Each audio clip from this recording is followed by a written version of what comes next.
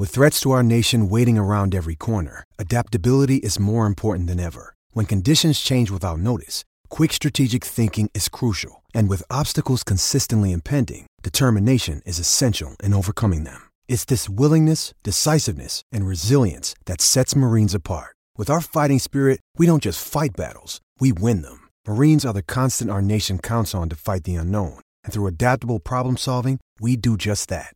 Learn more at marines.com.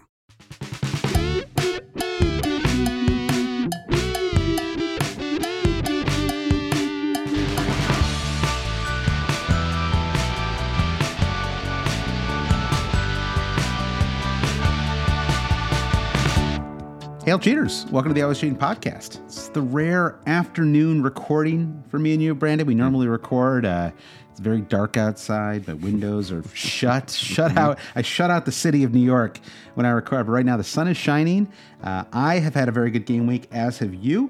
And it's not over yet. It's about as good as listen. I've come on here and complained many times before. I'm trying to ratchet down the complaining. The people love it though, Josh. The people love it. I know they do. Complain. Complaining is more fun than things going well. I will, the drama is more fun. But I had to have a really good game week and then have the triple captain, the second match of that still to go, and it feels like a free roll.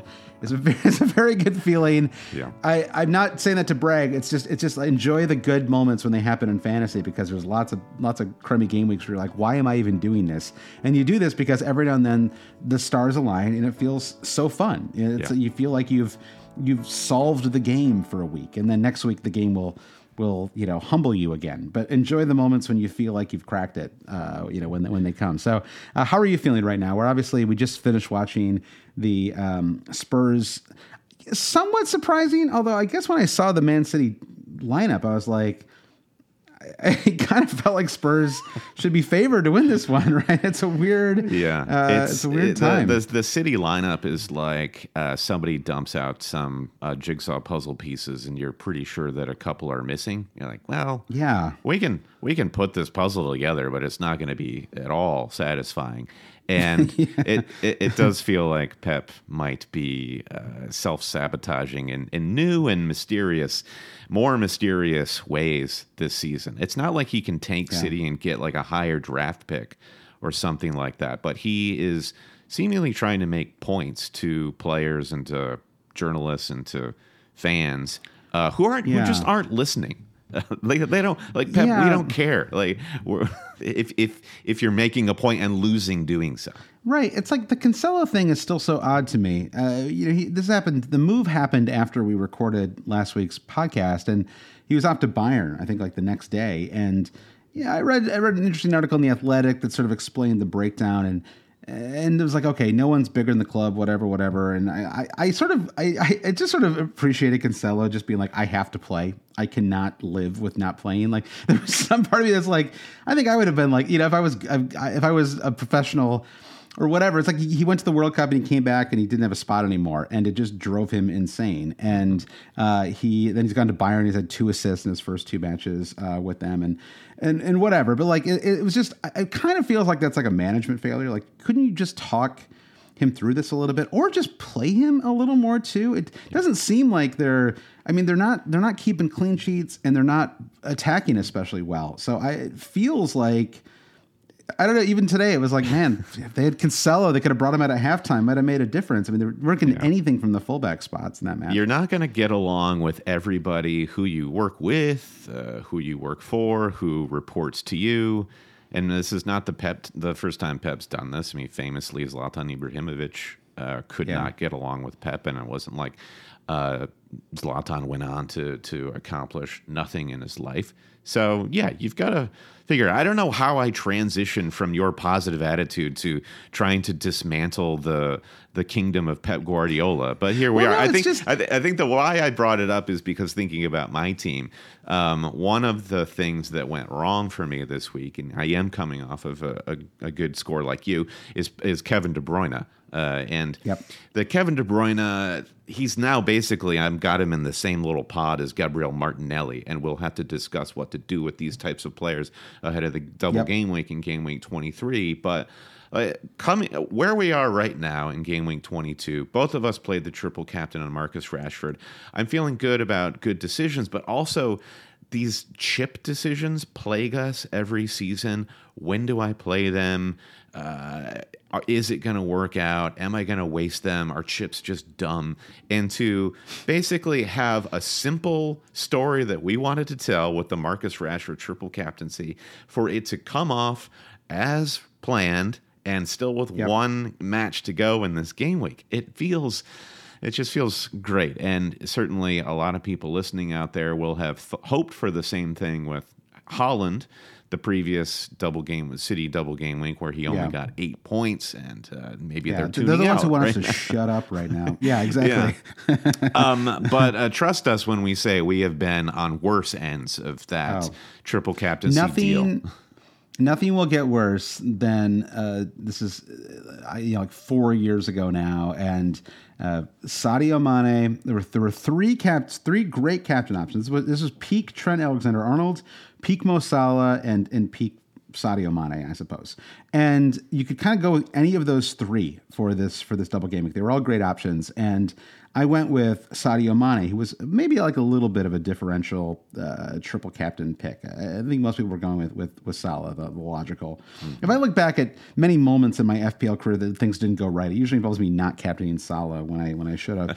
And it was like 18 minutes into the first match of this double game week, Sadio Mane, who never gets injured, ever, goes down with some kind of hamstring injury, and he's out. He gets 1 point, and then I think Salah gets like 2 goals and an assist. Trent gets a clean sheet and an assist or something. It's basically like they both outscored him by like 20 points in that one big game week. So yeah, we've all been there. So again, when I was talking about this sort of the pod, it's enjoy and really enjoy the moments. I mean, obviously, like it's funny though. I just want to jump in because it comes back to Pep and him bombing players out of the squad, because my 1 point triple captaincy was with Leroy Sané when he was in this incredible form for City, and then magically in this double game week when I triple cap him is when Pep decides he needs to leave. He also ended up going to Bayern Munich, but it's funny how that works. So you got to take the strikes with the gutters, as Lebowski would say, and here we are coming off of a bit of a strike. And so I'm on 79 points, you're on 80, and we're definitely in contention for the Century Club when we look ahead to the next Manchester United match. I think so. We both have the same 3 players, which means I can lock in a 1 point victory over you this week, Brandon, which I enjoy. We're not doing the head-to-head this year. We should have set that up. But yeah, we both says now. Yes, I say it now. But yeah, so we both have Shaw, Fernandez, and Rashford captain to go for that final match on Wednesday. So yeah, I am just outside the top 10K, and in fact, I on live FPL, where it shows you how many points you are off the top 10K, 18, 37, whatever, it actually says that I'm 0 points off the top 10K. So technically, I think I might be tied with too many transfers you've made. 700 managers. Yeah, exactly. So I'm not going to call myself inside the top 10K because I'm technically not, but I'm right on the cusp, which feels good. And you are what, like top 50K now? So you've made a huge I guess last week I said my sort of recalibrated goal was top 50K. Here I am. Stop the count.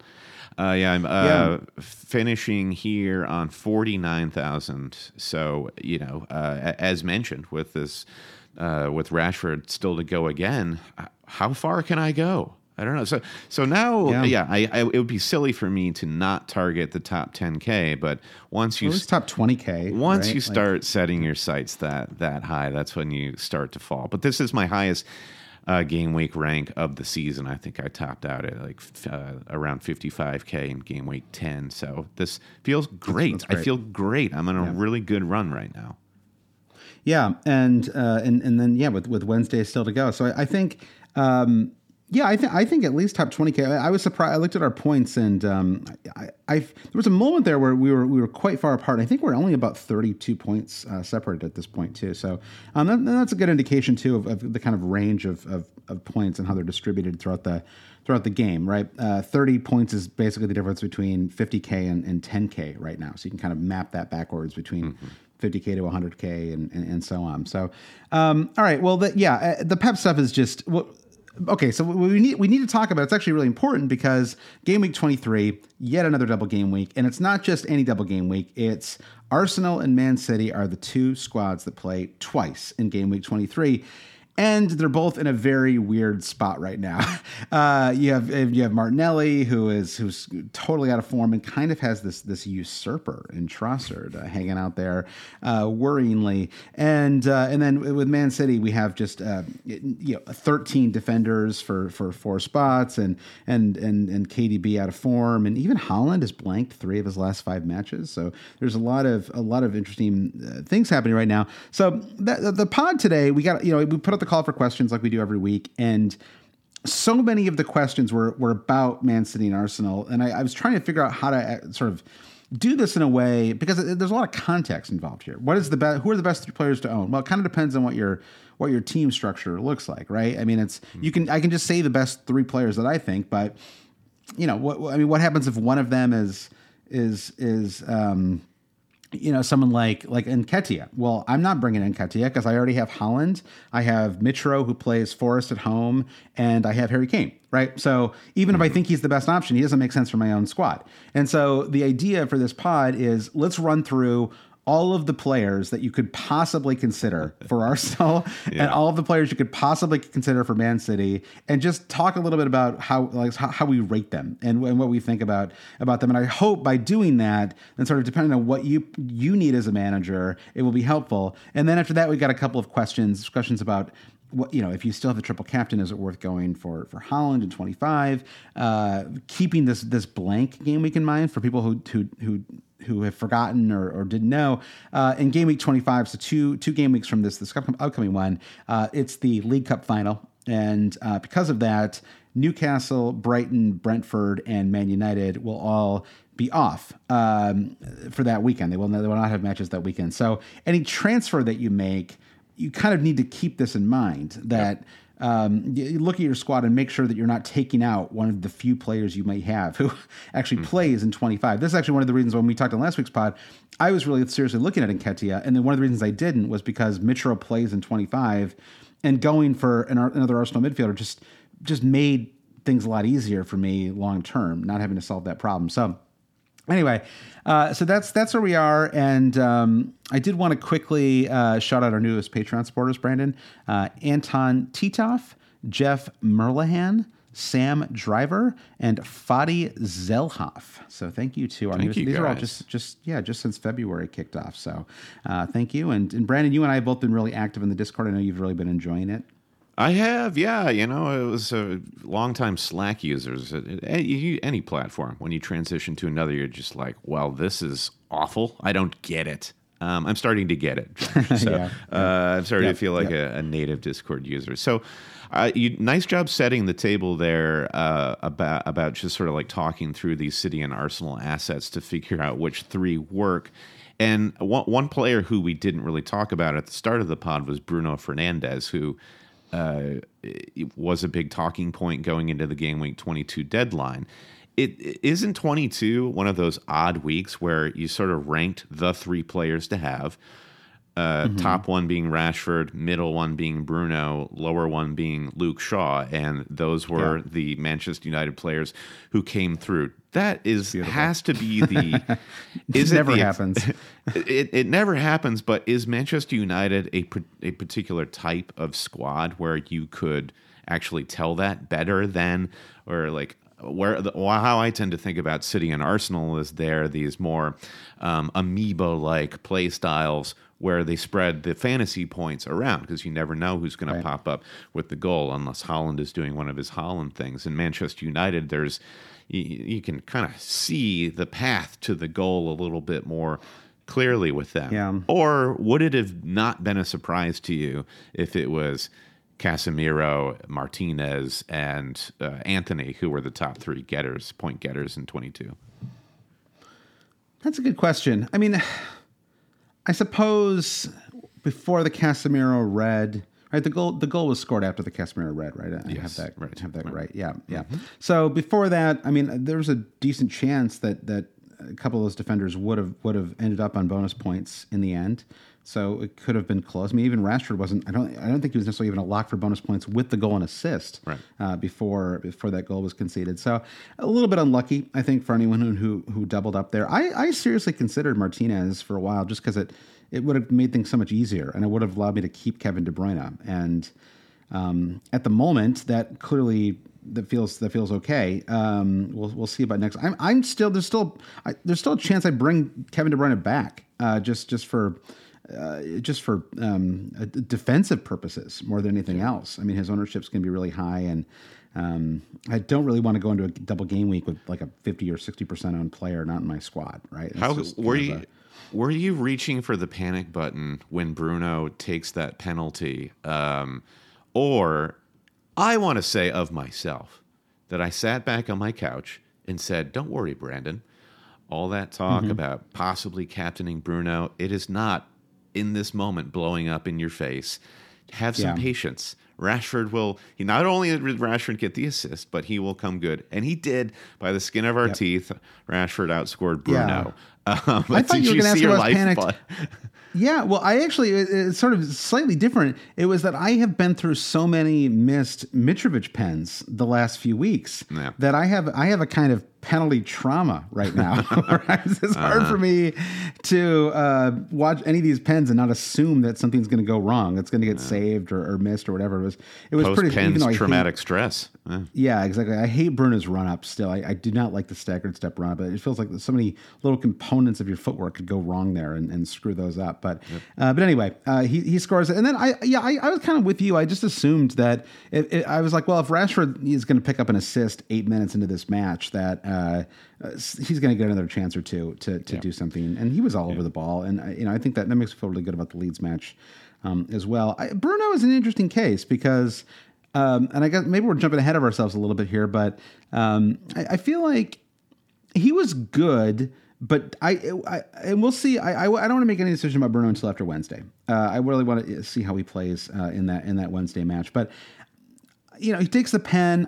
Outside of that, I didn't feel like he was just completely essential fantasy wise. Like, it doesn't seem crazy to me to drop him at the moment for an Arsenal mid or Man City. Going Bruno to Mahrez or whatever, even KDB doesn't seem totally out of bounds to me.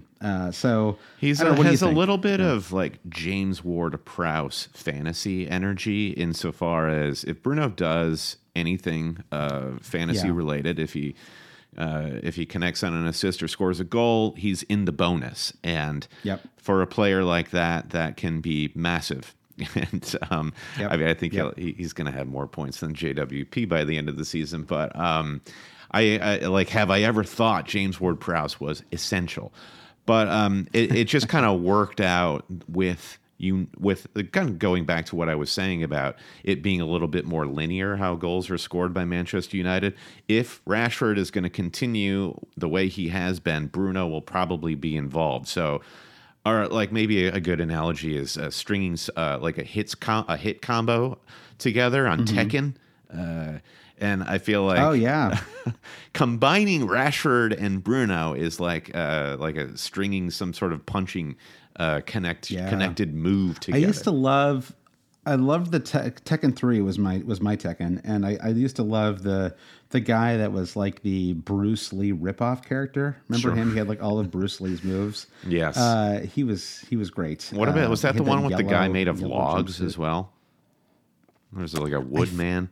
I think you're thinking of Guardians of the Galaxy, Brandon, and that's a character named Groot. Yeah, so all right, I don't know. I can't remember. Yeah, are you thinking of Dhalsim? Those are just long arms, Brandon. Those aren't. That's Street Fighter 2. Come on now, we don't want to look like idiots here. We'll mistake certain Premier League players, but never will I mistake a Street Fighter character on this podcast. I'm just kidding. Of course not. Of course not. Me either. All right. On that note, let's take a break. We'll get back. We're going to talk about Arsenal, Man City, and more. It's not just those two teams, but they really are. When the two best teams in the league play each other, and their fantasy assets have been some of the most important ones, for better or worse, all season long. Mostly for better. We have to give it a lot of time, and that's just. Why wouldn't we? And also, that match is really important now. And I mean, when Arsenal lost to Everton on Saturday, I was like, oh man, like, are we just in gigantic trouble here? But yeah, I mean, now it's Arsenal's 5 clear with a match in hand. So even if Man City win, they've still got, I wouldn't quite say it's in Arsenal's their destiny. Hands. Yeah, it's not. Yeah, exactly. It's the match gave me a little bit of pause. I'm a little. Well, let's take a break. We'll get back. We'll talk about Arsenal players and Man City players and lots more.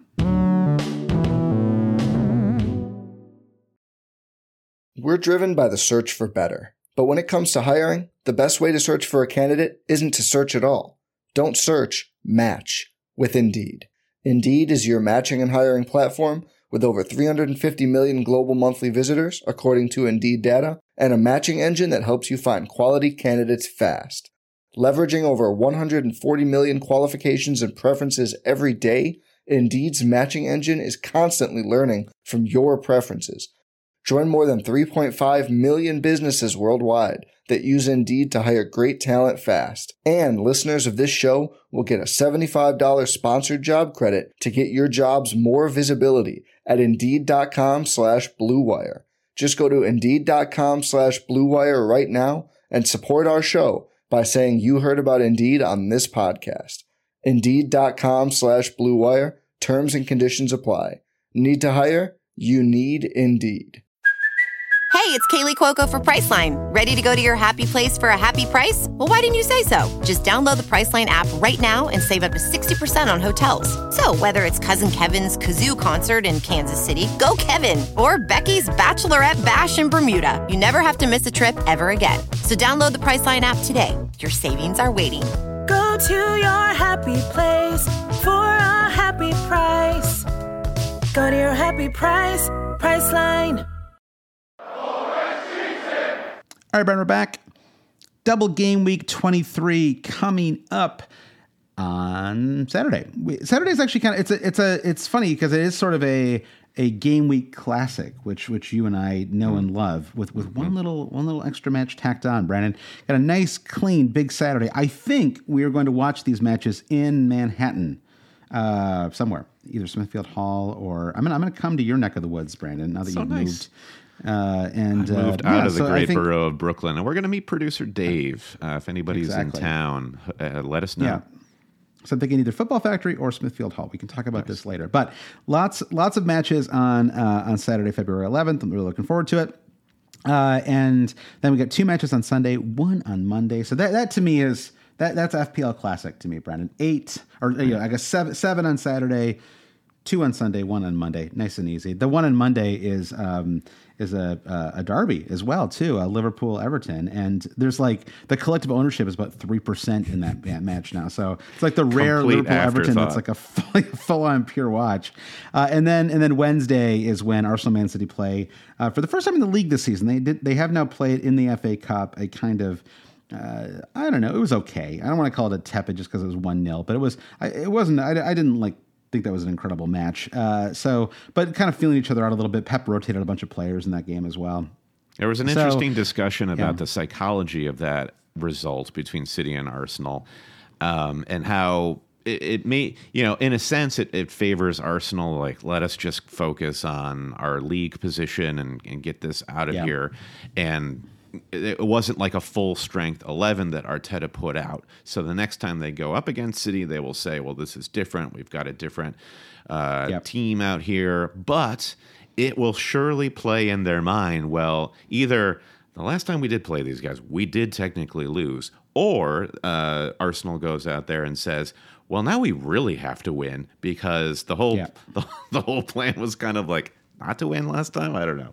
Yeah. So it's kind of bizarre to be in Arsenal's position, but you would definitely take heart, as you pointed out, that it's not a must win. But if they do win, it will be massive for their league position.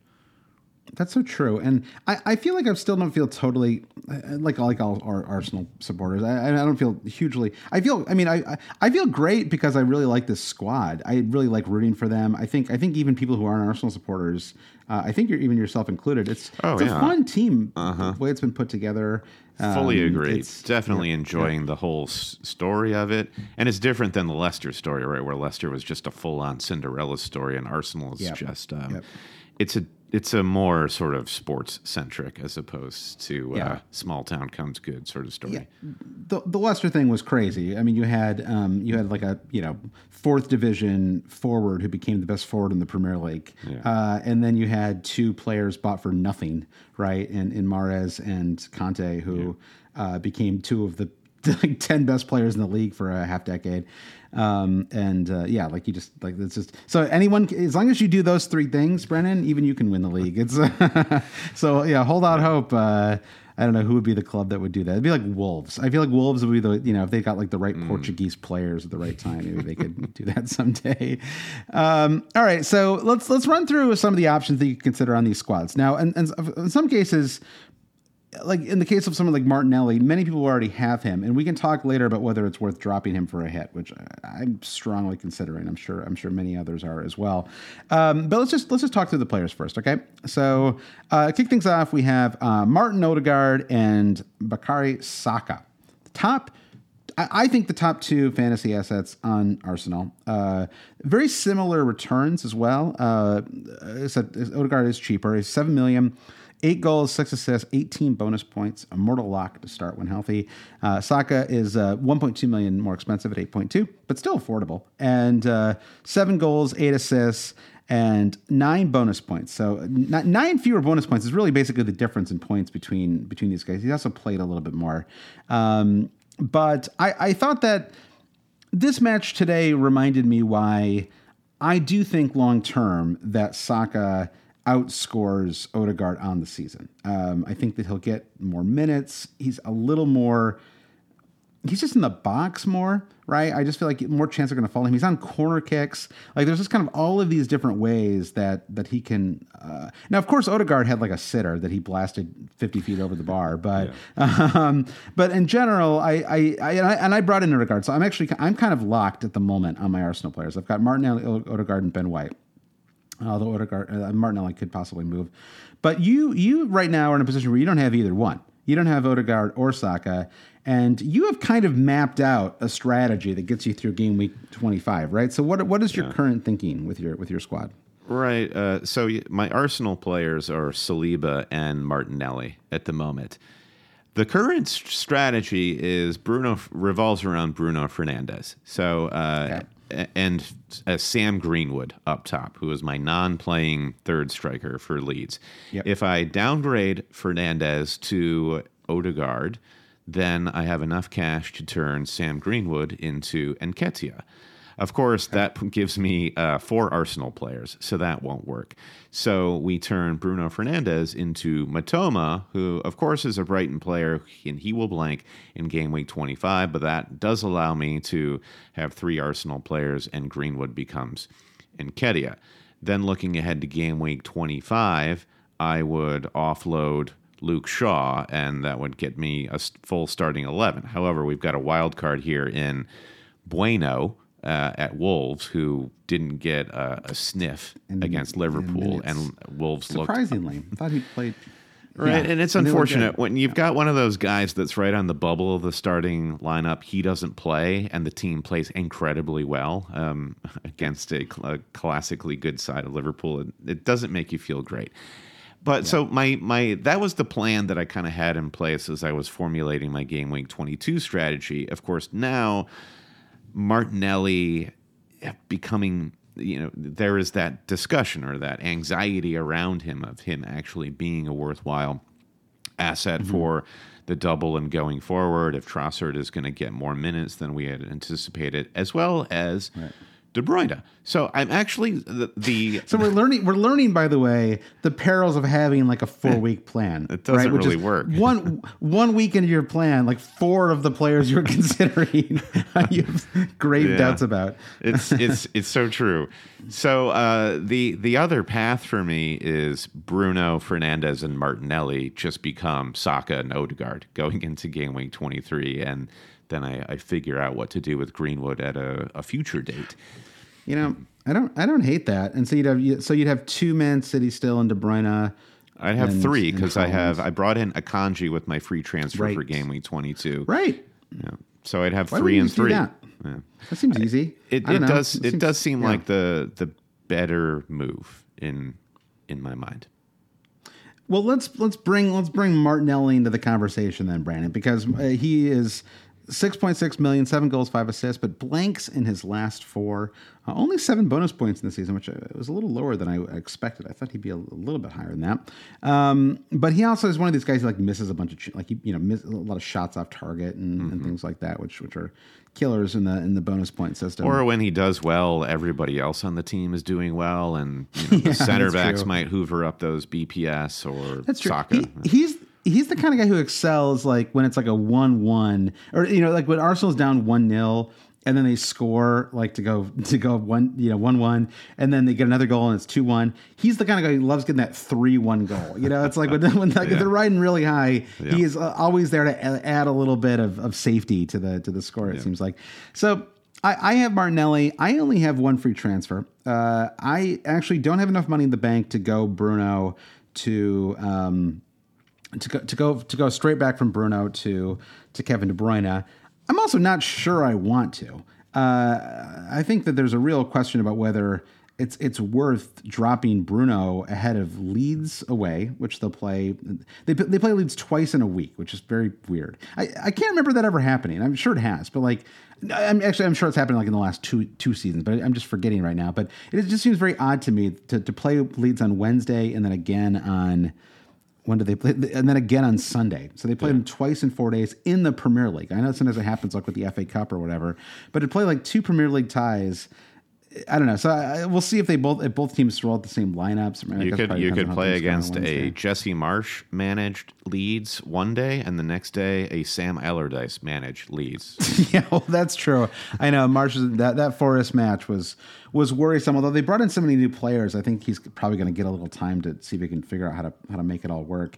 But I mean, certainly today's match wasn't very inspiring, and so you think, well, couldn't Bruno do some really great things against Leeds when they play them? And so why am I burning points to drop Bruno ahead of a Leeds match? Yeah. And then they host Leicester at home the next week, the most diabolical defense in the Premier League. So why am I doing this again? So I can target a double game week where Kevin De Bruyne may not even start on Sunday. I mean, he was not rested today. He was rotated. They had not played in a week. Like there was no. It was not like he was suffering from massive fatigue here. He had not been playing well enough to get the start in this match. Now, of course, they didn't play well. And I'd say Alvarez, who was kind of in a spot, was the worst player on the pitch today, or certainly the most anonymous. And so I don't think that he, maybe not the worst, but I felt like he didn't do anything well when he was on the pitch. Yeah, and then Kevin De Bruyne came on and played well. I agree with in this assessment kind of relates to my take on Martinelli as well. And a case to keep Martinelli is the interesting thing about Arteta during the Everton match was every substitution that Arteta made was like extremely like for like, carbon copy. So now maybe you're just bringing in attitude, you're bringing in fresh legs, and Arteta's system is sophisticated enough that you don't necessarily need to, bring in a center back or for a defensive midfielder or something like this. I don't know, but Arsenal didn't look one iota better after Arteta was making these substitutions, and Trossard, even though he had a decent debut substitution for Arsenal, did not improve the team at all. So to a degree, early substitutions are managers just saving players from themselves. Okay, this is not like you're dragging. You're not in good form. Leaving you out there is not helping anybody. So I don't know how concerned I am about Martinelli for the start, and the amount of times that Arteta has rotated his squad, it seems like it's only for cup matches that he has. He's been playing virtually the same starting 11 in the league unless injury has dictated that he change it. The issue then with De Bruyne is Pep has just decided to go to war with the world and the his pre-match team. with his entire team and the world. So I'm saying it's inclusive of us, Josh. Yes, that's true. FPL managers included. Yes, very much and so. Pre-match, Pep was asked if De Bruyne's benching was tactical, and Pep kind of grinned and said, "Oh yes, exactly." Something incredibly like sinister and ominous. And so he wants to play Alvarez, who's a number 9 in some sort of number 10 spot.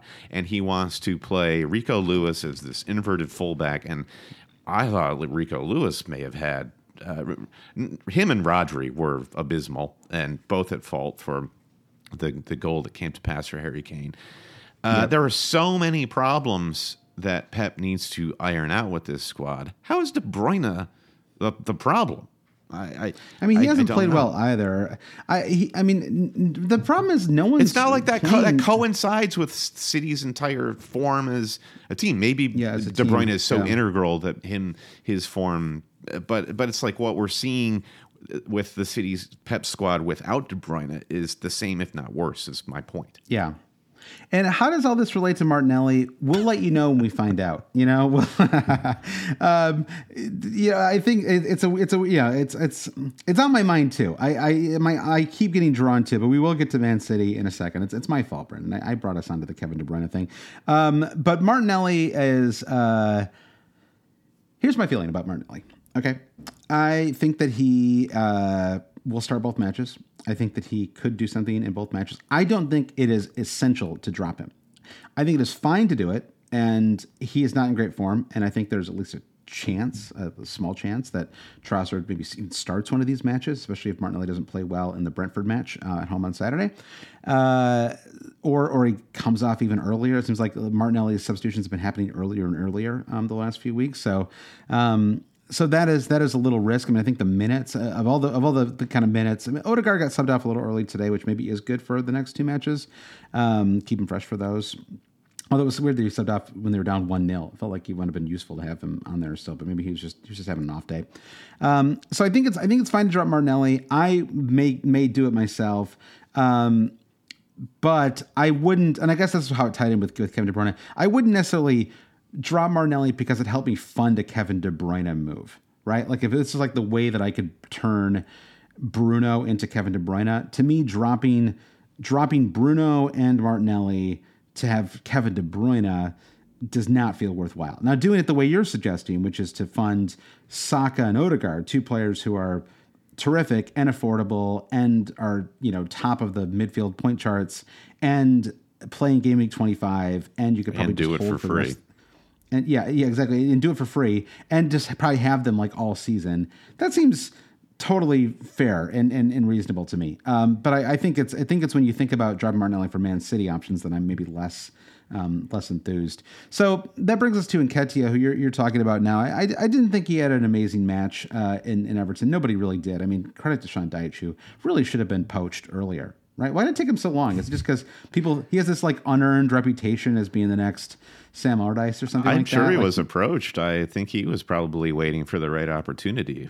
Maybe so. That's true. That's true. Because he's in a precarious position as a management figure because he's so associated with Burnley, and people kind of have this cognitive dissonance. Like, well, he got Burnley promoted. He did get relegated with them. Then he got him promoted again.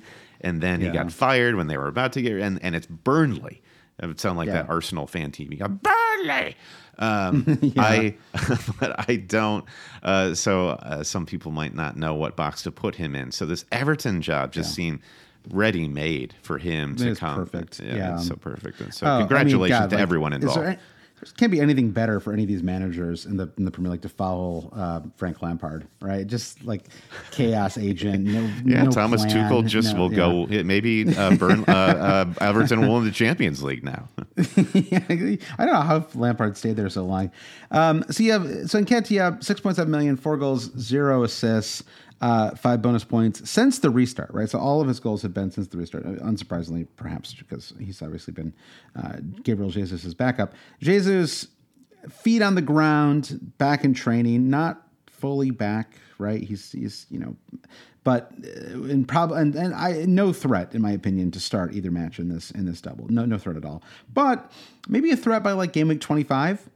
Chance he could be ready by then. At the very least, if you bring in Nketiah, if you're not planning to wild card anytime soon, you're kind of banking a transfer out for him later, which is slightly annoying, and it's fine. Like it's okay to have to do that, but I don't necessarily, he's not his long-term viability has to be at least in question, because Gabriel Jesus today. I thought Saturday's match was the first time when it really felt like Arsenal needed Gabriel Jesus out there. They needed somebody who. They needed like another creative player in the final third, and they that's what Jesus has not necessarily excelled at scoring goals for Arsenal, but he's excelled, I think, at being really direct and linking up the play really well. And it's like if Arsenal start a move on the left with Martinelli, if it funneled its way into Gabriel Jesus, you felt like it was going to be a goal every time. There was just something about how the choices he would make with the ball, in the final third. So. Objectively, I like Nketiah. He's cheap and he will start both these matches and probably scores a goal.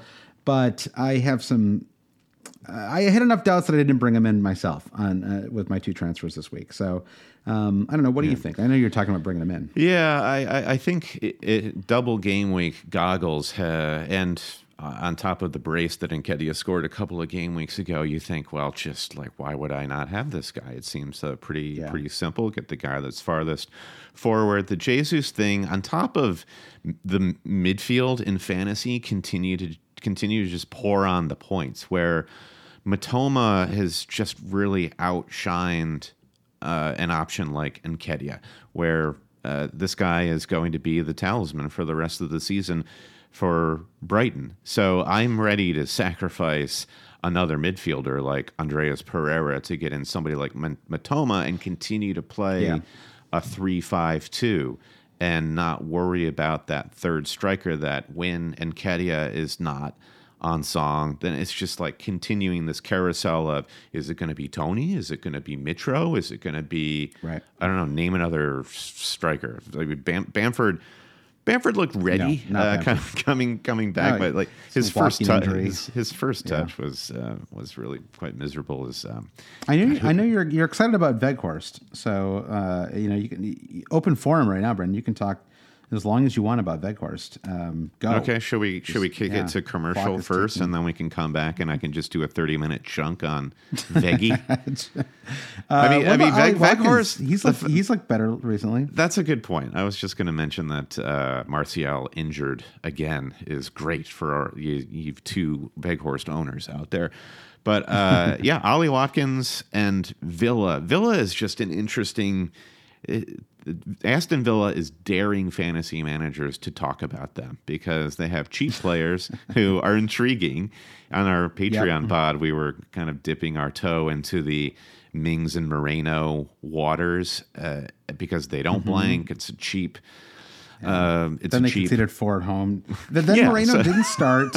Moreno didn't start. They conceded 4 at home to Leicester. So that conversation ended quickly.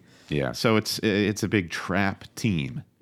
So then you get to Ollie Watkins, and you're like, well, he's the guy that's going to do something if they do it. But if it's not Ollie Watkins, then the counter argument is Ivan Toney, because Ivan Toney plays for a really consistent team in Brentford. Yep. However, Yep. Brentford, counterpoint, scored 3 goals this weekend, and Toney did not score, nor did he assist any of them. He was involved. He was kind of involved. Yes. First goal. Yeah. Not saying that he's suddenly a bad player. Of course not. He's still like the dude at that team, but it's going to be really frustrating for a fantasy manager. Oh yeah, I felt like I dodged a little bit of a bullet, honestly, with the with Toney not getting any returns today. Southampton are going down, aren't they? There's really no. They're like going to be the first. I mean, it's kind of crazy. I mean, they've been in the league for a long time, but there's nothing. And I don't say this with any kind of malice, because I like Southampton, and I think it's fun to have teams kind of geographically all across England. That's just sort of like, I think there's something fun about that.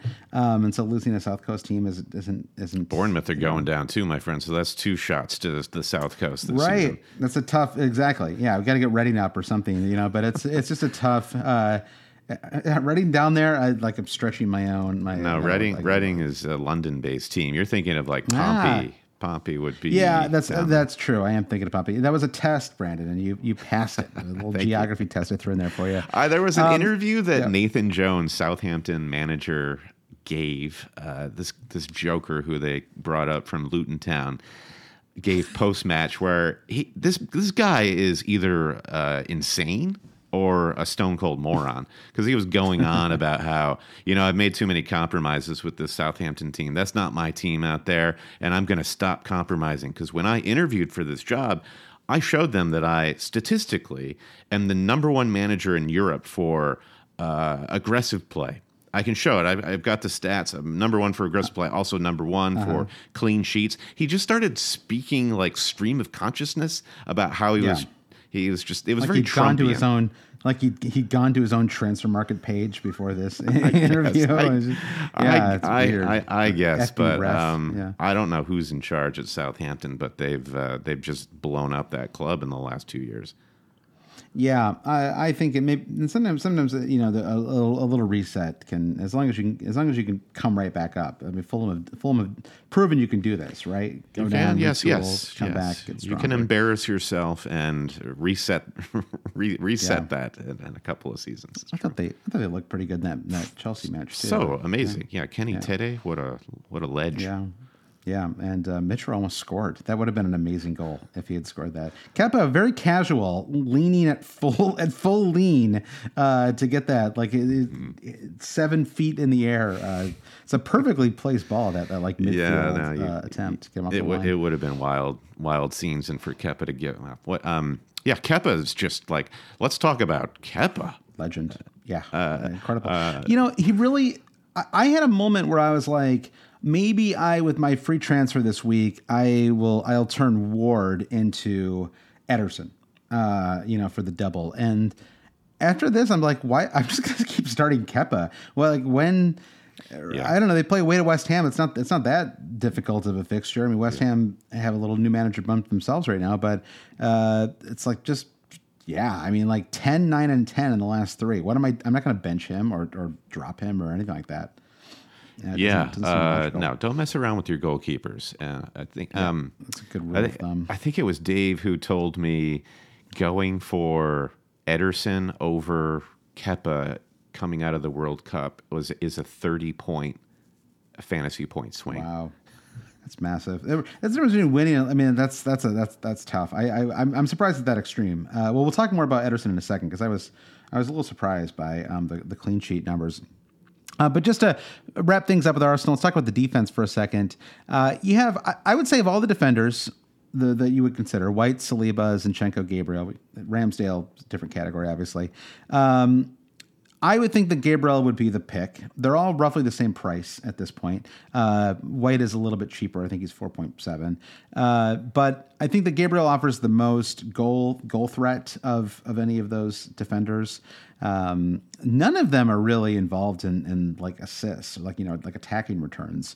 Because of the Arsenal setup, it's really everything kind of does ultimately end, with Martinelli or Saka, or it gets funneled back into the middle where Xhaka or Odegaard kind of, are involved in actually getting the ball into the box.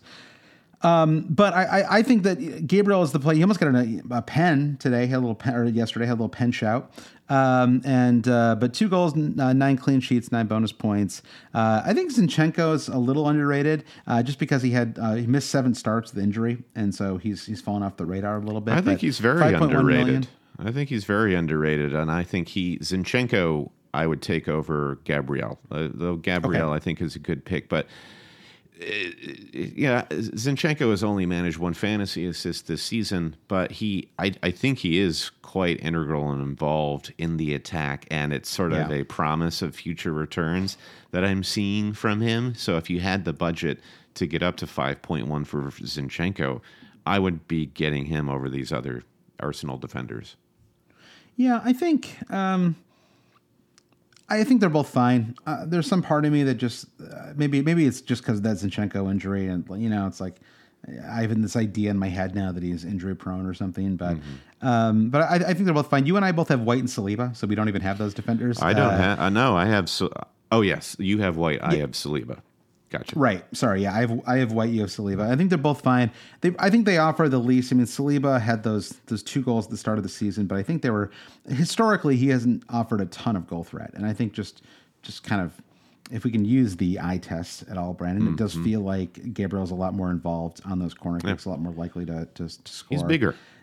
He's just bigger, and I think that in White, I'm starting to actually get a little bit worried about the threat of Tomiyasu as well. I don't think White's put in some really incredible performances of late, and I don't think that Arteta's going to mess with something that's worked so well this season, and so I think that White should be fine, but just a little bit of doubt there. And I'm actually a little surprised that he doesn't do any kind of runs in the box. There was one moment today where somebody played a through ball to the box, and White didn't get there, and I was like, you were so slow. It just felt like, I was like, how did you not get to that ball?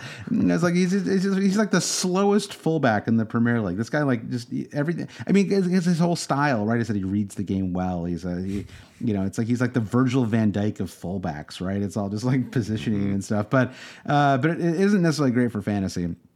And then Ramsdale is fine, under 5 million. Great if you have him for the double already. Great. I wouldn't necessarily bring him in, and certainly not worth moving Kepa to. Yeah, and move on to Man. Oh, go ahead. Well, just considering defensive assets, they're playing Man City. Well, God, I don't know. I don't want to get into this predicting results. The fixtures for both Arsenal and City favor attack over defense. Basically, I agree. No, I agree, especially because we're not getting like an Andy Robertson in here, right? Like Trent Alexander-Arnold's not walking through that door, Brandon. Sorry to tell you that. Sorry to disabuse you of that notion. All right, let's move on I had to hear it.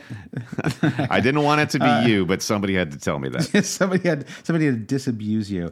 Man City, they have Villa at home and Arsenal away. Haaland, I mentioned this at the start of the pod. I was kind of... I mean, this is just okay. The idea that the FPL game was broken because of Haaland, I think, has been somewhat upended. I'm not saying he's been found out or whatever. He had a hat trick 2 weeks ago. He is a terrific player. This is a Josh Landon disabusing notions podcast. I like this. It is. I know it is. Yeah. The afternoon pods, I'm in a different mood for these. And so he has been obviously incredible this season, a must-own in fantasy. But he has blanked 3 times in his last 5 matches. And as Man City's form has dipped a little bit, as we get into the Champions League a little bit, I think that there is an opportunity here for people to... I think what we'll start to see are just...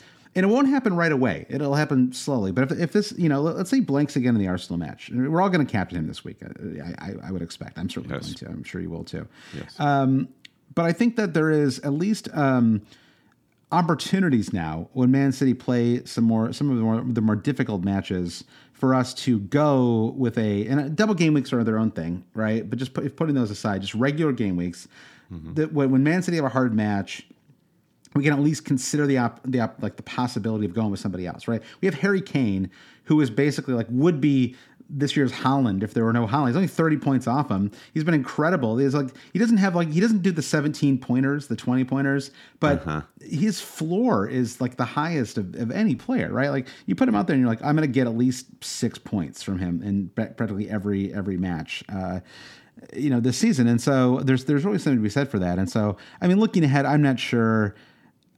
I mean, like game week 26, for example, Man City played Newcastle. That could be Newcastle's defense has been absolutely terrific this season. Spurs go to Wolves, not great, but like Arsenal hosts Bournemouth in 26, right? So you could, if Saka or somebody, Odegaard, if they continue on their trajectory to play well over the next few weeks, you could, I think, really make a case for going with an Odegaard type player over Haaland, even in a home match, versus Newcastle. So I like that. I think that's really good for the game that we have this debate back a little bit. It's not totally resolved. In most weeks you should still be captaining Erling Haaland, but I think that, I don't know. I mean, what do you think about just how he's played recently? It does feel like he's more isolated. It feels like he never touches the ball anymore. Yeah, it makes you understand, if the theme this week is seeking to understand Pep Guardiola, it makes you understand why he shies away from more traditional number 9s, because he lacks the ability to just drop a little deeper, get more involved. It's interesting to see him and Harry Kane on the same pitch, where Kane very effortlessly, it seemed. I mean, you can actually see the effort he puts out, but he'll just go in for a tackle down in the 18-yard box, and not on a set piece. He's moving all around the pitch, and with this understanding of where the ball is, what did they say in basketball? Ball space man is what they always drill into you. Kane is always thinking ball space man. Yeah. And Haaland is just kind of like, I'm just going to stand on the shoulder of the last defender and wait for this all to happen. And I mean, it's working. It's working to a degree. It really is the combination of the Man City double in game week 20, where a lot of people went in for the triple captaincy, and then it kind of gave us the confidence to go triple captain Rashford in game week 22, both partly because of Rashford's incredible form, but also just realizing, we might not necessarily have the perfect. It may need to be a perfect opportunity to try and extract points from Haaland the way we're used to. Right. 10 weeks ago, I wouldn't have dreamed that I would have gone with a non-Haaland option for a triple captain. Right, that would have been unthinkable given what he was doing at the start of the season. And now it's at least, partially because the team form is worse. And I think that, I don't know if I've said this in the pod before, but something I've been thinking about recently, which is that his brilliance the first half of the season has kind of disguised a club that's very much in transition right now. A club that has a lot of players that have been there for a very, very long time. And then a bunch of, many of them are young. I mean, even Grealish is pretty young, but you have Grealish, you have Haaland, Alvarez, Lewis. Put Rico Lewis into that mix. Yeah, it's not too dissimilar from what's going on at Liverpool, right? You have a lot of veterans who just should have been sunset properly, and then young players who aren't up to speed with the system. And Darwin has been no Haaland. I'm sorry to say. No. And also they've had a ton of injuries at Liverpool too. But I think so I think that it is kind of, the Foden thing makes less sense to me, because if you are in this period of transition, it's not clear to me why Foden couldn't get any minutes even when healthy. I know he's injured right now, but that one makes less sense to me, because if you're going to do this kind of like transition, is he gone? Like, if you're Foden and this continues all season, you probably want to look for another club in the summer, right? I mean, it's time for a new job, man. Yeah. I don't know. It's weird. So anyway, see if they're hiring somewhere. Yeah. Because Foden would be. We're not talking about Raheem Sterling here, where it's kind of like he's at the end of his career, right? Foden is what, like 21 years old. I mean, he's entering the prime, and if he is going to continue to just be treated like a widget by some head case manager, that's bad for him. I know they just have never been able to figure out how to play Grealish and Foden together, which seems surprising to me. Like it feels like at some point, I thought one of the two of them would play more centrally, and it seems like it's two players for one spot. And I don't know, but anyway, and Pep's won like 9 titles, so I mean clearly but it does feel like he's in a weird spot right now. It does feel like maybe he is at the end of his Man City cycle or something, because this weird thing where he's just alienating all of his players and just driving his best players away. I don't know. It's just strange to me. Is he bored? I mean, this is like his players might be, or that's. I don't know. He's probably trying to get them out of some kind of funk, or he senses complacency or whatever. But I don't know. It feels like he's rarely putting out his best squad right now, and it's like he's doing it to like prove a point. But they keep losing matches, so it's like point proven. Yeah, exactly. So I mean, that brings us to KDB, who even today I thought he had a couple of moments, but then he gets this ball falls to him outside the box late in that match. It's the kind of spot where KDB leathers it. I feel like 50% of the time that thing is a goal, and it just he hasn't scored since game week 14. Misses today. Has that big free kick late after you get the red card on Romero, and you're like, here we go, like. Yeah, straight into the wall. And it was just like, he looked good, I suppose, but just not. There's something about that. He's not doing that just burst down the right hand side. The kind of vintage KDB move. Burst down the right hand side, playing a perfect ball to player X in the box, and just that was what he used to excel at. And so it feels like that's kind of missing from his game right now. And I found that he was overcooking a lot of his crosses. He wasn't cutting the defense apart when he seemed to try to cross into the box. I don't know if he was intentionally trying to get Grealish at the far post, but and I thought he was sloppier than usual, though. He's not been playing regularly coming out of the World Cup, and the World Cup was not fun for Belgians, so maybe he's just lost his touch a little bit. But you've got to play these guys if you want them to get back in form. Yeah, play them through thick and thin. If De Bruyne, I don't know. You got to win the Champions League here, Manchester City, and you're not going to do it with Rico Lewis and maybe you will. They have to. They have to do it with a like a 35-year-old fullback and a 19-year-old fullback, or play a center back in that spot. It's like Ake. This is like, I don't know why we're like really going in on one of the best teams in Europe, but like it's just like Ake offers like nothing going forward. Like there's no. It's like they're playing with like 3 or 4 center. I mean, you got Lewis in the middle. It's like they have no fullbacks. It's a weird thing, and so it's just all on Mahrez and Grealish right now. I thought Grealish was actually pretty good today. I mean, had some moments, and as he often does, he kind of cuts a frustrated figure in the end. But I thought he looked pretty good at times, and so I mean, KDB, I don't know. I mean. I really have to decide whether I said this at the start of the pod, whether it's just there's an element of safety to bring him in. If there was a way for me to go from Martinelli to Mahrez without burning points, I probably would just do that and maybe just leave that. I don't know. Then I'd have 4 players to double. That seems a little low. But anyway, I can't quite decide what to do with Kevin De Bruyne. I don't really want to bring him back in is where I am.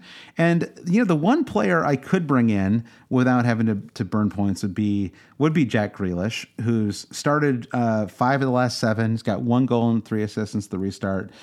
If Foden is still out or at risk of playing, he probably starts both these matches. No one is talking about Jack Grealish for understandable reasons. But would you give any thought to Grealish? Maybe not for you personally, but what do you think about him as an option? Well, I guess I don't hate it because just given the output, 1 goal and 3 assists, it's not horrible for a player at that price. And I guess Pep was saying that Foden was sick and not feeling well ahead of this match. But given that he wasn't even in the squad, the previous league match, there's an issue going on there. Who knows? I feel like Grealish is probably relatively safe.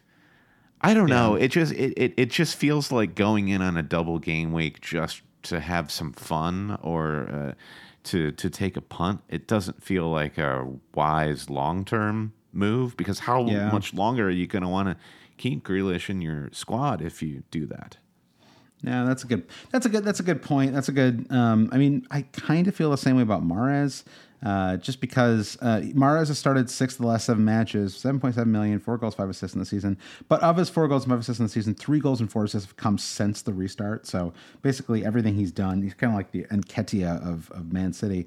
Really consistently getting starts, playing well. Didn't play especially well today, and then got subbed in the 59th minute. So. Man, just makes things very complicated, I think, when it comes to evaluating the midfielders for Man City. And I think if it's, okay, let me put it this way. If Man City just had Villa at home, and that was the only fixture they had this week, you would not consider any of these players, right? If I was just like, Man City have Villa at home, do you want to drop Bruno for a hit? to have KDB or Mahrez? No, and I'd be no chance. It's so true. If it were a single game week, we would just spend 10 minutes talking about what is going on with Man City and why are they not good at the moment, and we would move on and talk about how happy and excited we are to have Manchester United players. The fact that it's a double, we're kind of trying to bend this argument into, well, here's a case of why you would want them. Yeah. So that's where we are. I currently have De Bruyne for the other side of that coin, and I'm not planning to get rid of him unless something horrible happens in the next week. So, but I'm not feeling like he's a huge differential for me. It's just kind of like a cool. It's not bad. Yeah, I think that. For me, I'm still going to bring in. I only have one Man City player at the moment because I did decide to go KDB to. Can I guess Bruno. Who it is? Yeah, you can guess. Yeah, I'm sure you'll never get there. But it's I do have Erling Braut Haaland. Ruben Diaz. Yeah, Ruben Diaz. That poor guy. What did he ever do? He's the best defender in the Premier League a year ago. None of these players asked for this, Josh. So weird. But just to close on the midfielders for a second, Bernardo, Rodri, Gundogan, Alvarez, I think you have to avoid them all. It's not clear which there's maybe one start each, maybe none for Alvarez, hard to say. And then that brings me to the defenders, though. And Alvarez, who started today. Yeah, but I just don't think he played well. I think that Kevin De Bruyne, if he's going to kind of keep playing him in this De Bruyne spot, I think De Bruyne probably will start the next 2. Certainly De Bruyne will start the Arsenal match. Probably will start the Villa match now that he was rotated, and then came on and played well. So at that point, Alvarez either he plays over Kevin De Bruyne, which I think is unlikely, or he plays over Mahrez, or I suppose he could play over Haaland. If Pep decides to rest Haaland ahead of the Arsenal match, which the only reason I think that could possibly happen would be because the Arsenal match is on Wednesday. Arsenal Man City is on Wednesday, next week Wednesday that is, and Arsenal play on Saturday, and Man City play on Sunday. So Arsenal have a full extra day, which isn't much, but 4 days versus 3 days is pretty significant, I feel like, in terms of rest and recovery. So I think that we could maybe see a slightly funkier Man City squad for game week. So that's why I think all 4 of these guys, I would just avoid them. I just don't trust any of them just to start enough. Gotcha. And then that brings us to the defenders. You have Ake and Akanji. Ake is 5 million. Akanji is 5.1. Probably the safest options available. My transfer this week, I will be targeting one of these 2 players almost certainly. And the reason for that is, and I'm leaning towards Akanji actually, because with Stones out, I think that Akanji is probably fairly safe to start both of these matches. And I don't know. I mean, I guess I just feel like if I don't trust the midfield, then I still don't want to have only one Man City player for the double, and I still have Cancelo as the 7 million option, who is just, he's literally might come not back in the Premier League anymore. Yeah, he's not in the Premier League any longer. So he might come back next year. So I might as well solve this problem. And Man City playing Game Week 25, and they have some reasonably good defensive fixtures coming up. So I think they're both fun. They don't really offer any kind of attacking threat at all. Even Ake. This idea that Ake, because he's playing as a fullback, not even today. Today he played as a center back. So it's like, who even knows, right? But the idea that either one of them is going to get you attacking returns, I think is you'll be very lucky. It's like the way anybody can get attacking returns over 38 weeks. But I don't see it as I don't see it as anything you should bank on. But I think there's a chance that Arsenal Man City is a 0-0. I think that there's a possibility that it just is a super cagey match. And I think that there's a good chance they keep a clean sheet at home to Villa. So I think it's fine to bring in one of their defenders. It's too bad that there isn't a fun one to bring in. None of them really get me excited. I mean, you have Lewis. He's only 3.9 million. He's just too risky for my taste. I just don't trust him enough. He could start both those matches. I don't know, but it's not for me. How do you feel about Lewis? Like, is he a player you would consider yourself? If you're looking at your transfer for the double, and you can only afford somebody who's sub 5 million, I would definitely bring in Rico Lewis. I think. Okay. I don't have bigger concerns about him starting. As you've noted, there are no fullbacks at Manchester City at the moment. So yeah. And I think Pep's kind of taken Lewis on as a project, like a personal project of some kind. And he is also then, going back to the point I was making about Grealish, if for whatever reason it doesn't work out with Rico Lewis, that's an easy player to slot on your bench at 4 million. He's very cheap. I'm going to need somebody to replace Bueno at some point, I'm feeling. Mm-hmm. So I don't feel like there's a huge risk, even if it doesn't work for the double with Rico Lewis. But that's why these are all the reasons why I got Akanji this past week, is because he is the one that's seemingly most secured of starts. And which means he won't be starting in that Villa match. Yeah, right? Diaz, Laporte, like 0%. They're all coming in. I think you're right. All right. Well, that brings us to and then Ederson. Again, it's like, if you don't have Kepa, just bring him in, right? I don't know. It doesn't. You're 8 clean sheets, only 2 in 7 matches since the restart. Watching them play Spurs today, it was hard to feel like this absolutely chaotic back line is going to be keeping a lot of clean sheets moving forward. I mean, maybe this undermines what I just said about the Man City defense. I mean, it does undermine what I just said about Man City defense, but it just feels like I don't want to be doubled up defensively, that's for sure. And maybe having one just as like a kind of like a speculative investment or whatever, yes. I think is fine. But yeah, I certainly wouldn't be doubled up or be excited about a double up for these two matches. I think I like the defenders better for that reason, because it's easier looking at the FPL game over the next couple of months. There will be formed defenders and defenders who have doubles or any sort of reason where you'd want to get in a different defender. Goalkeepers, the fewer transfers you can spend on goalkeepers, all the better. We struck gold with Kepa, getting these massive hauls coming back from the World Cup.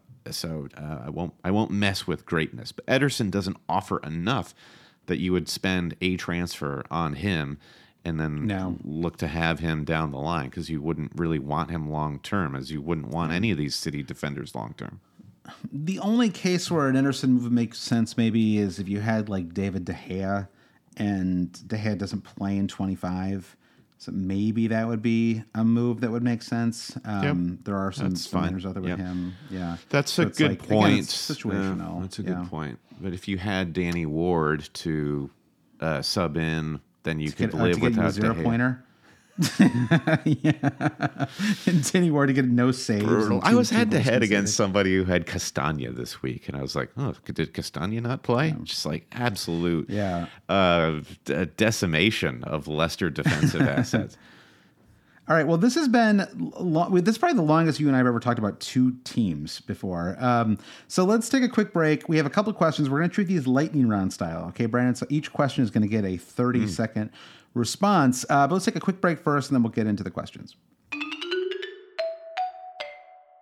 All right, Brandon, we're back. We've got a couple of questions. I think we've covered a lot of these, and so I'm gonna try to jump around and just target some things that maybe we didn't get into in our lengthy Arsenal Man City discussion, which was occasionally FPL centric. It dipped into the FPL world from time to time. Lucas E says, if you missed the triple cap for Rashford, is triple captain Haaland for the double game week a good time to use it, or should we wait for a better opportunity?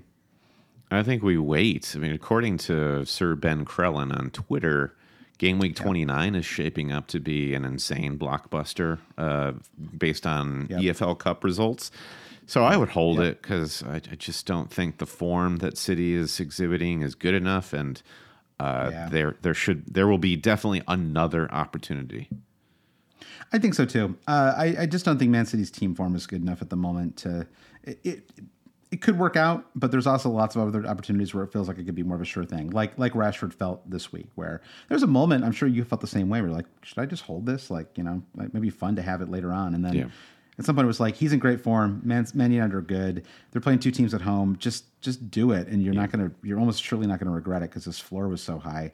Yeah. And so wait for one of those opportunities. And that's the lesson, right? We ultimately just went for Rashford because we felt some level of conviction, and if you're really asking and you're just kind of not sure, that means you don't have that conviction that some would have had with Haaland in game week 20 or Rashford this week. So that means you hold. That's true. That's a good way to think about it. If it doesn't, if it doesn't feel right, don't. It's like true of transfers as well. If you just don't feel good about it, it's probably like your instincts are telling you something that's likely true.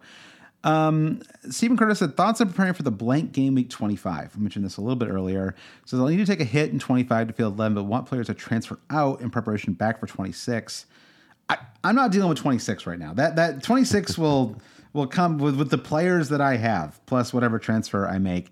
I have one thought that to add on to what we talked about earlier, Brandon, which is that if you're on the fence about a transfer for game week 23, the one right in front of us, if the minus, and you're like, I don't know if I want to take a -4 or not. If the -4 takes out a player who doesn't play in game week 25, then you could almost just see that as like a -4 that you're pulling forward in order to bring in a double game week player or whatever. And so I think that this is where sadly the Mitoma is so, because he's been so good recently, and but he doesn't really make sense for the next couple of weeks, unfortunately, because he doesn't play in 25. Possibly. So, I do think that his form is so good and the fixtures are so good for Brighton. Brighton's fixtures are in 23, Palace followed by Fulham, then it's the blank. There's a potential double game week in 26 or 27. Otherwise, they play West Ham and Leeds. I think Mitoma, though, is the exception to the rule, where if you're sort of formulating a way to get Mitoma in, get him now while he is in form, and you can get those points. Yeah. And the way I'm then thinking of planning for game week 25 is maybe there's one exception like Mitoma that I would feel comfortable only fielding 10 players that game week because I'm trying to capitalize. Don't you think he's, instead of being the exception to the rule, don't you think he's the exception that proves the rule, Brandon? No, I'm just kidding. I just want to say that. That's no. I think you might be right there. All right, let's move on here. Brian said, "Is hopping from Martinelli to Saka or Odegaard a no-brainer? Which one would you pick?" No, I don't think it's a no-brainer. I think that it's something you could consider. I think that for a minus, it depends on whether it's on a free. I love it. On a -4, I'm feeling a little less reluctant because Brentford are pretty good too. They're not this is not like having Forest at home for one of these two matches. I mean, Brentford they're not as strong, away. They are really good at home and not quite as strong away. So I think that I certainly hope and expect Arsenal to win that match, but I don't know. I think that it's I don't think it's a no-brainer. I think that it's a gamble for sure, and whether it's worthwhile or not, I am leaning towards not making that gamble myself at the moment. Josh, we are in agreement. I'm only doing it on a free transfer, otherwise keeping. Yeah. I mean, 4 points, I don't know. I mean, some people are just more hit heavy than you and I are, I think. And just in general, I just don't like sacrificing points. And especially if I'm dropping starters. It's just not some, I mean, he came off in the 59th minute this week. It was really annoying, but that is not happening every week. And so, and you'll have, hey, if he comes to the 59th minute twice, Brandon, that's 2 points right there. That's 1 point doubled. So there you go. That's 2 points more than you had before. That just to simply and elegantly answer Brian's question, Saka over Odegaard if you have the money. Yeah, I think so too. I think that it's I just think you're going to get more from him long term. We talked about this a little bit earlier in the pod. And so let's see. David C says it's fairly early days, but considering the cheap prices, should we take another look at a revamped Everton squad, or is it too soon to go anywhere with the Everton squad? Well, I suppose it's too soon. I guess my other issue would be, who are you dropping for Everton players? I'm just like, I'm having trouble fitting all the guys that I already want into my squad. So I'm happy for Everton, but I don't rate them any more highly than any of the other people who are already bubbling up in fantasy. Maybe like a Shaw to Tarkowski move. 25 could maybe make sense. I mean, they have a really nice run from, I mean, or even, I don't know, 20, let's see. Yeah, I mean, Man United play Leicester at home, so it wouldn't be 24. But, yeah, I mean, it's Villa, Forest, Brentford are the 25, 26, 27 fixtures. So I think a lot of people are going to find themselves a little caught short when game week 25 rolls around and not quite know what to do. And I think that I would only look at their defenders. I'm with you. I don't see anything. Although Calvert-Lewin did look okay, I thought that he played okay. I just wouldn't trust any of their attackers, but defensively, it seems like he's already kind of righted the ship there. Fair. So I would feel okay about bringing an Everton defender.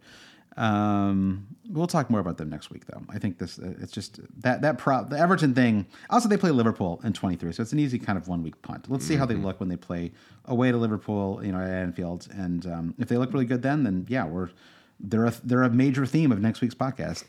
All right, two last questions. Taylor Ferguson says, is Bruno to Arsenal and Arsenal mid an easy-ish decision? I to a degree, I think so. Well, I don't think it is. I suppose he is the most obvious guy to move to an Arsenal mid if you need money, if you need 1 to 2 million to do another move that you need/want to do. I'm fine, because I do think Rashford is the quote unquote cover for the Manchester United attack at the moment. Now they kind of changed for me this week.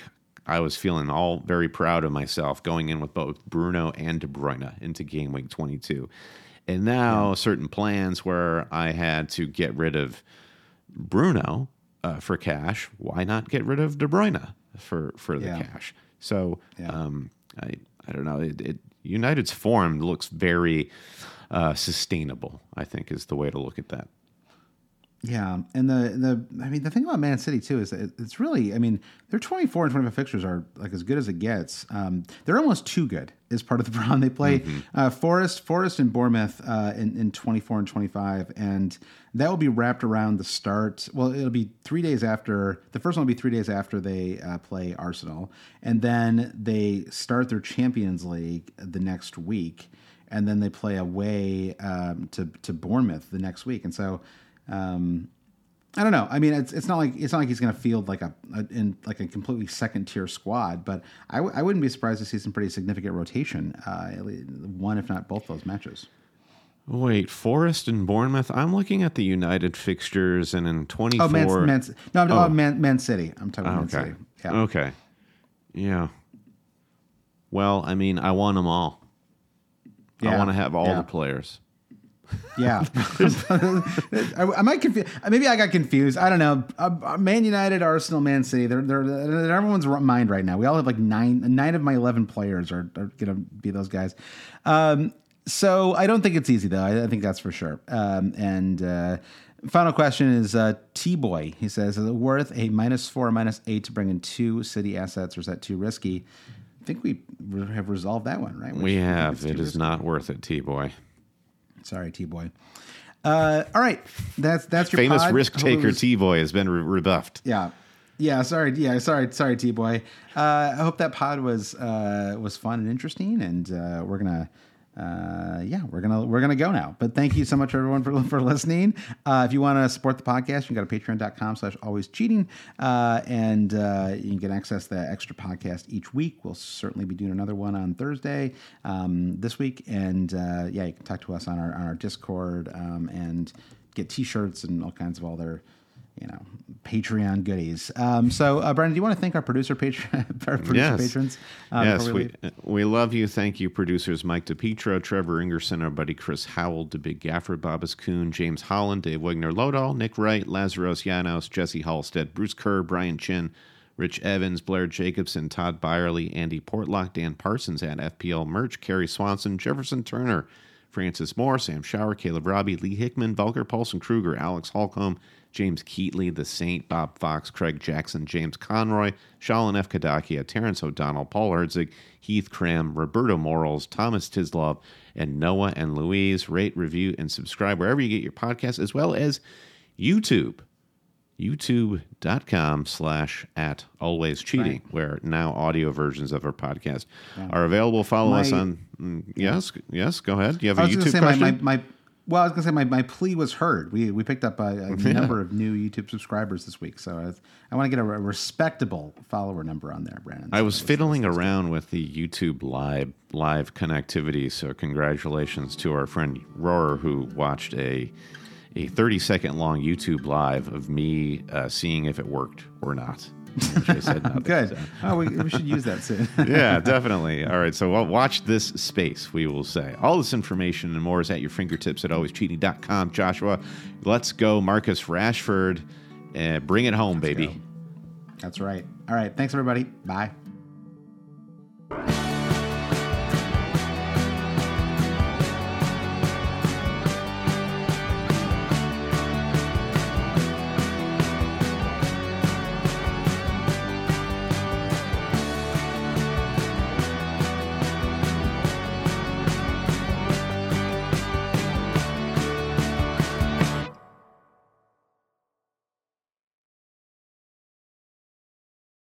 I'm Mark Chapman. Welcome to the Planet Premier League podcast. Each week, Cesc Fabregas, Nader Manua and myself talk all things Premier League. As a player, you don't have time to talk. No. You don't have time to make a plan. You just need to deal with wave after wave after wave. We watched Coach Carter and he said, afterwards, the game's just about doing this for your teammates. And I remember looking around halfway through the film and half the squad was asleep. Planet Premier League. Listen wherever you get your podcasts.